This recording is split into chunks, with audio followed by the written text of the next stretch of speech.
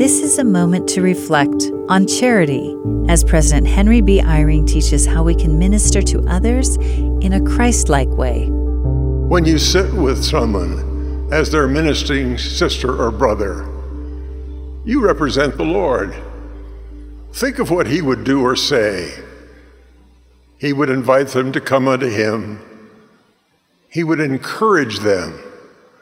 He would notice and praise the beginning of the changes they will need to make. And he would be the perfect example for them to emulate.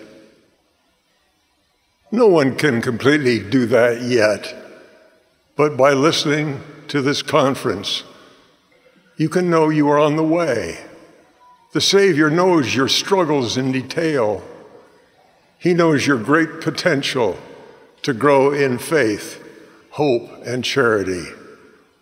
The commandments and covenants he offers you are not tests to control you. They are a gift to lift you towards receiving all the gifts of God and to returning home to your Heavenly Father and the Lord, who love you. Jesus Christ paid the price of our sins.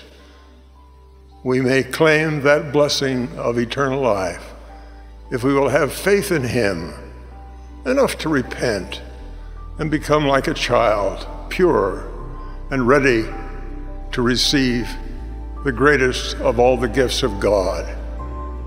I pray that you will accept his invitation and that you will offer it to others of our Heavenly Father's children. That was an excerpt from President Henry B. Eyring's talk, Legacy of Encouragement. This is a moment to reflect.